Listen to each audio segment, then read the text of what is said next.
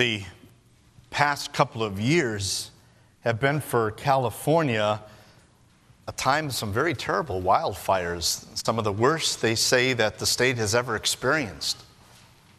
And as we saw the pictures and the videos of what was going on, we probably were shocked too by what we saw and hearing the reports that the fires were just growing by leaps and bounds and were almost unstoppable.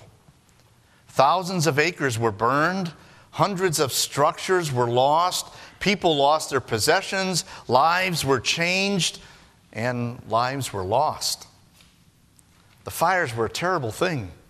And as we saw how they consumed all these acres and were just spread throughout our state, we were maybe wondering, could they ever be stopped? What could stop them? What could prevent them? It was almost like you're talking about the fires of hell.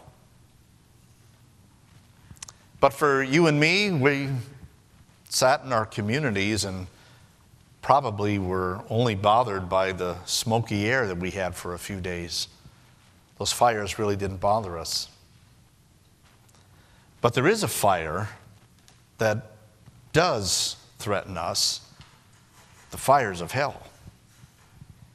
It was interesting that last night I got an email, one of these pastory, churchy email things, and it talked about the necessity of the church preaching about hell. That is something that churches are losing because people don't want to hear about it. And the younger people, the postmoderns, they say, don't think that it's logical that there is such a thing as hell. But that's what the scriptures teach. And the passage that we have before us today reminds us that we are threatened by it. You see, the Apostle Paul reminded us that our struggle is not against flesh and blood.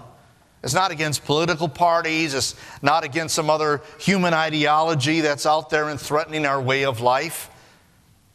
But it's against the rulers, against the authorities, against the powers of this dark world, and against the spiritual forces of evil in the heavenly realms.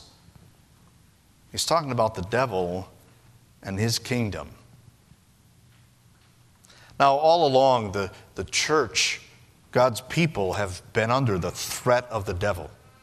Already from the very beginning of time, the devil was there interjecting lies into the truth to get human beings to doubt God, to distort His word, to distrust Him, and then just disobey Him. And that has continued on all through the Bible. You can read about that. And then even in church history, after the time the Bible was established, Satan still injected lies into the truth. Until finally, in the 1500s, God, in working through Martin Luther, brought the clear gospel message to light once again. But even beyond that point, more splits have happened. People again have wandered from the truth. So now let's make it personal. I'm not talking about history. I'm talking about today. Our faith is under attack. And there's a short little book in the Bible, one chapter, 25 verses, second last book from the Bible, as if God were saying, here's what you need to pay attention to now after you've read the rest of the story. Written by Jude, who presumably was a brother of Jesus, urging us to contend for the faith. In other words, he was telling us, your faith is something worth fighting for. Let's listen to a few of the verses from that letter for us Christians today. Jude, a servant of Jesus Christ and a brother of James, to those who have been called, who are loved in God the Father and kept for Jesus Christ, mercy, peace, and love be yours in abundance. Dear friends, although I was very eager to write to you about the salvation we share, I felt compelled to write and to urge you to contend, that is, to fight for the faith that was once for all entrusted to God's holy people. For certain individuals whose condemnation was written about long ago, have secretly slipped in among you. They are ungodly people who pervert the grace of our God into a license for immorality and deny Jesus Christ, our only sovereign and Lord. But dear friends, remember what the apostles of our Lord Jesus foretold. They said to you, in the last times there will be scoffers who will follow their own ungodly desires. These are the people who divide you, who follow mere natural instincts and do not have the Spirit. But you, dear friends, by building yourselves up in your most holy faith and praying in the Holy Spirit, keep yourselves in God's love as you wait for the mercy of our Lord Jesus Christ to bring you to eternal life. So be merciful to those who doubt. Save others by snatching them from the fire. To others, show mercy mixed with fear, hating even the clothing stained by corrupted flesh. Now to him who is able to keep you from stumbling and to present you before his glorious presence without fault and with great joy, to the only God our Savior, be glory, majesty, power, and authority through Jesus Christ our Lord, before all ages, now and forevermore. Amen. Which is another way of saying, this is the truth. Now, when we saw the pictures and videos of all of those fires taking place, it wasn't just the destruction that we saw. We also saw scenes like this. People who were rescued. People who were evacuated, told to get out of harm's way. And as sad as it was that they had to leave their homes, which maybe were destroyed, they were saved. When first responders were sent into those areas, the first thing they were to do was to rescue people, because life is more valuable than any possessions. Because we live in such an area where fires are frequent and easily happen, we are told to protect ourselves and to take precautions against those fires. Well, Jude is also reminding us how easily, through false teachings, corruption can come into the church and threaten our faith. And so his advice for us today first is protect your faith. Now, during those fires, we saw people, trying to protect their homes. Maybe they were clearing brush, they're hosing things down. Finally, they were putting their valuables into their car and getting out. They were doing that because they saw some very precious things to them. Well, Jude is reminding us that our faith is very precious. And just as those people were gathering certain things that meant a lot to them because there was a lot of memories connected with it, a lot of things that maybe reminded them about relationships with people, current or past. So Jude is also telling us that our faith is precious because it reminds us of the relationship that we have with God, an eternal relationship. With three key words, he shows us just how precious that relationship is. Let me show you those three words and explain them. I have them highlighted here in yellow. He says, to those who have been called.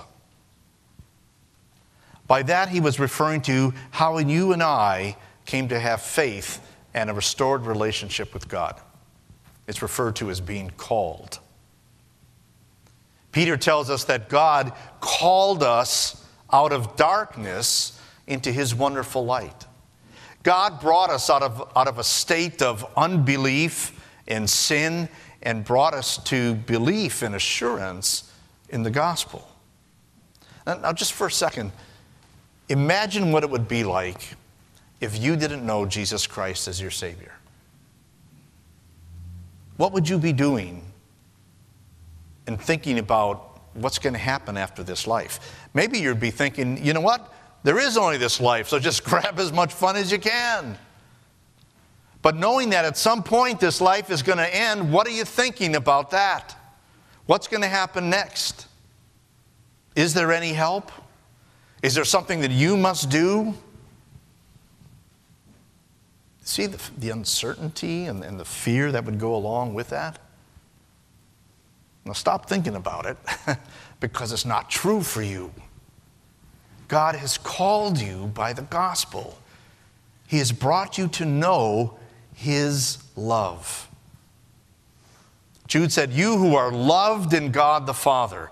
And the form of that word in the original Greek, it could be translated, you who were, you who are, and who will be loved by God the Father.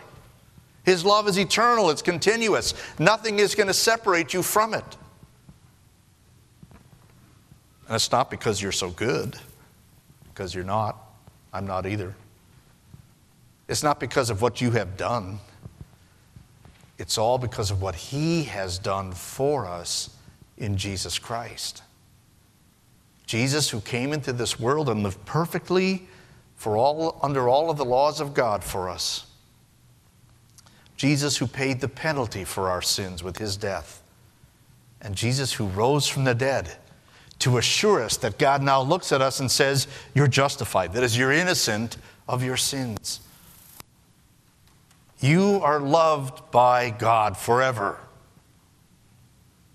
And then he says, you are kept for Jesus Christ. That word means you're preserved for Jesus Christ.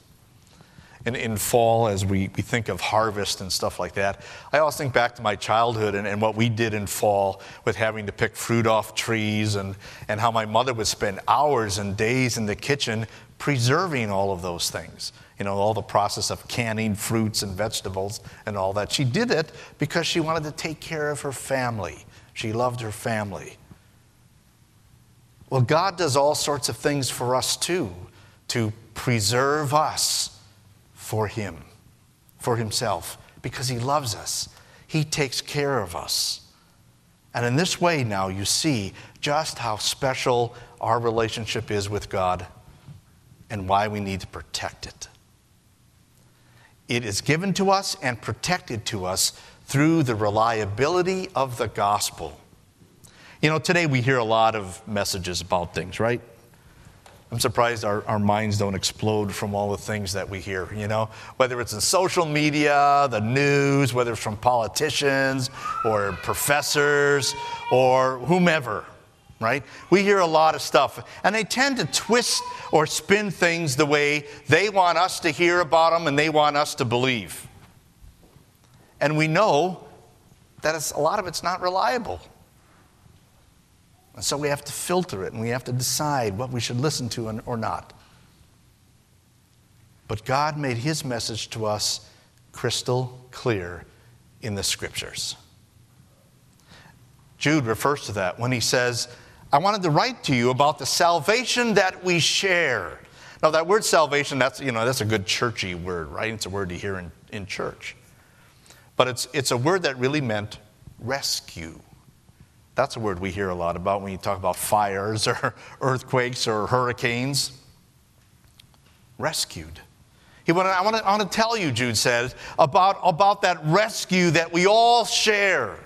You see, there's only one rescue. There's only one salvation. Don't believe the lie that's promoted today that, all religions are equal. It's just they have different ways to get to the same place. No. He said there's just one salvation. There's one faith that's been handed down, he said, once for all. That way of escape, that way of rescue is through Jesus Christ. He is the only way of salvation. That's what the Scriptures teach and has made it very clear. But over time, the devil has attacked that. Getting us to think that there's something we have to do to add to or to make that happen. He has attacked it by bringing in other teachings, other religions that appeal to people. But all of it's false. Imagine what it must have been like in Luther's day, 500 years ago, where the message was, you need to get right with God by what you do. You need to pay up, and you need to work hard, and there's still going to be suffering after you die before you get to heaven. No joy, no comfort in that. But God revealed something else to Luther that was very powerful. You see, like in his day, so in our day, the truth of the Scriptures are being assaulted by false teachers. Jude described the manner in which they work. He said, now there are some among you, and with that word some, he was kind of saying, there's maybe just a few. And we might not think of it as a big deal. Well, if there's just a few, I mean, what can a few do? Think about those fires again. How they were started by just a little spark. Think about how those embers would be blown by the wind, and just those little embers, which could be so easily missed or ignored, would spread the fire more. And that's what Jude is saying, that even though it's maybe small in number, watch out for the danger that's spread through them. Now, he said they have a way of coming in and kind of slipping in among you. They kind of come in and sit next to the pew with you. No, I don't mean that you should look around and have any dishonest looks at anybody sitting next to you. But it was just like, they feel like they're part of the group. And you accept them. But their message is far from the truth. Listen how he described their message. He said, they are ungodly people. They're immoral, in other words, they don't believe in the truth. They pervert the grace of our God into a license for immorality. What they're saying is, well, God is loving and God is forgiving, so it really doesn't matter how you live. You can live any way you want to. God doesn't condemn the way you want to live. He loves you. And so they take God's love, His grace, His unconditioned love, and they say, well, that's permission to live whatever way you want. They give you permission to sin. That's not what God says. And then they go on and they deny Jesus Christ as our only sovereign and Lord. You think about some of the religions that are popular today, and look at what they teach about Jesus Christ. Not that He is true God. Some will just say He's a man, a great prophet. Some will say He's a man who worked Himself up to the level of God.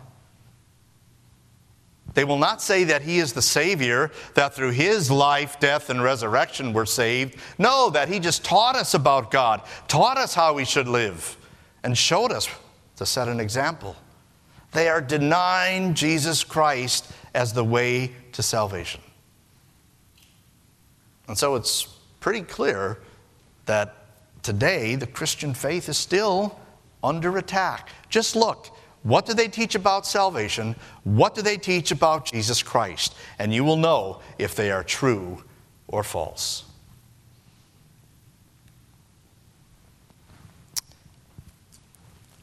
When we would watch on the news about all of those fires, we were always getting reminders about clearing brush away from your house if you live in one of those areas. And be careful when you're in an area where there's a lot of brush that you don't do something that could cause a spark and start a fire. In other words, recognize the risk around you and be careful. And that's what Jude is saying too. We are at risk. Be alert to the falsehood that is taught today. So how should we protect our faith? Some simple steps. First of all, remember what God has done for you in Jesus Christ. It's not about what you must do, but about what He has done. All His grace. Then know that Jesus is that way of escape. Note that He is how we escape from the fire of destruction, only through what He has done. That's it. Know and trust that alone, faith alone in Jesus. And then grow in that faith. Just as people are urged to make sure that their houses are clear of brush and we're kind of fire-wise. And likewise, that we are kind of wise to our surroundings from any kind of crime or danger. Grow in your faith. Know the truth and grow in that so that you are strong and safe.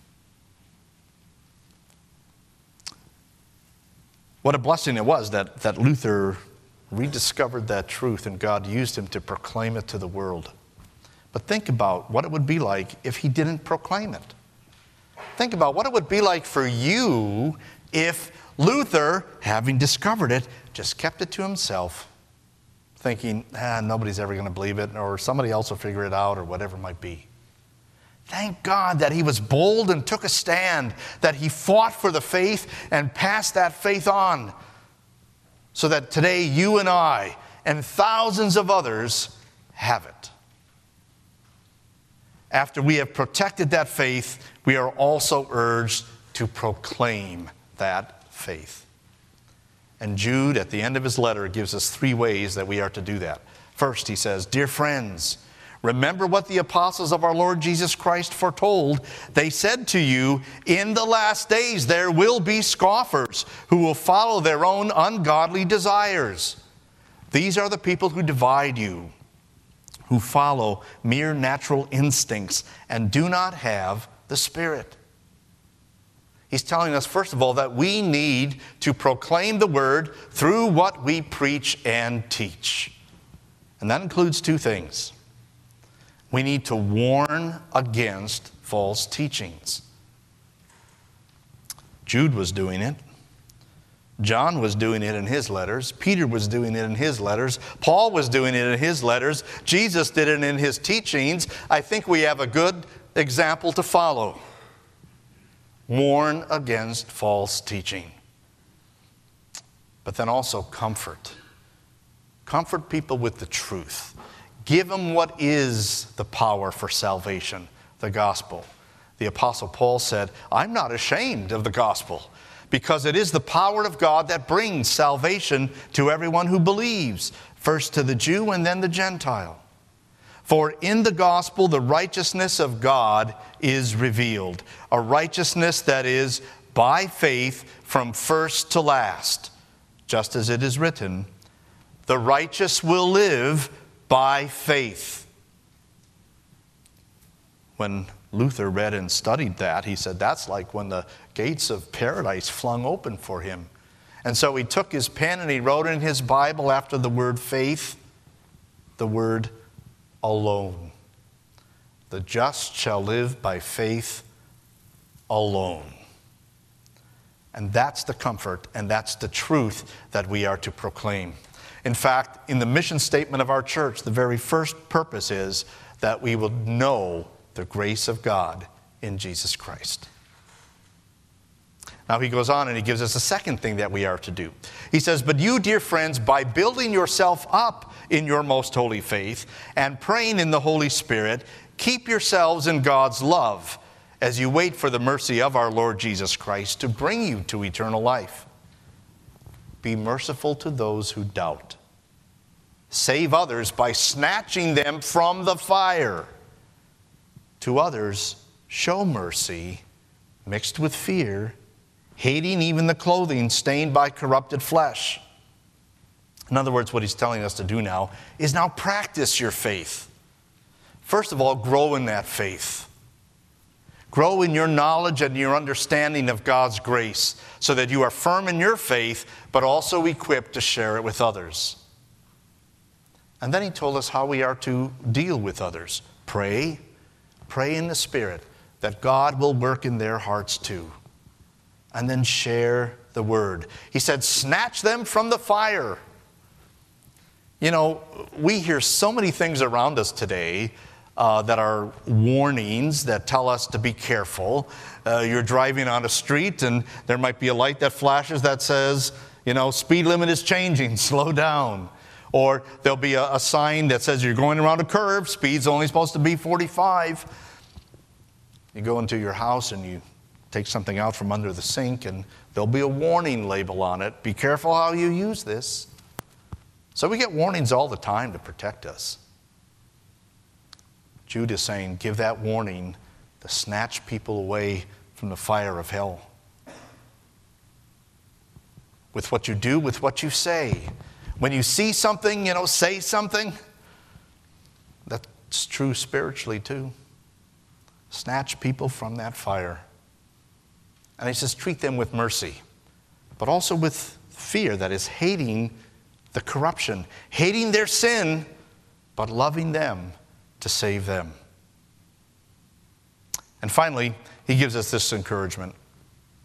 To him who is able to keep you from stumbling and to present you before his glorious presence without fault and with great joy, to the only God our Savior, be glory, majesty, power, and authority through Jesus Christ our Lord, before all ages, now and forevermore. What he's telling us to do is now praise your God. Let me go back one here.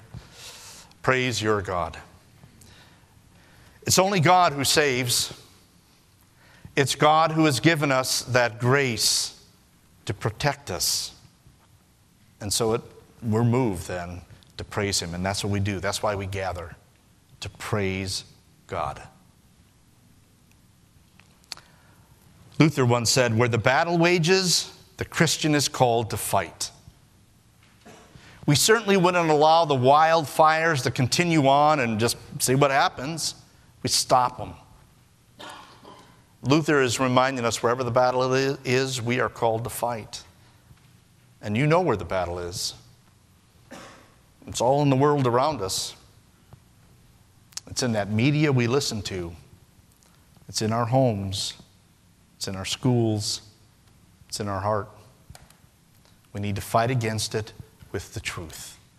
That's why we are urged to preach and to practice that faith and to praise God for his grace. Because the life we have is very precious.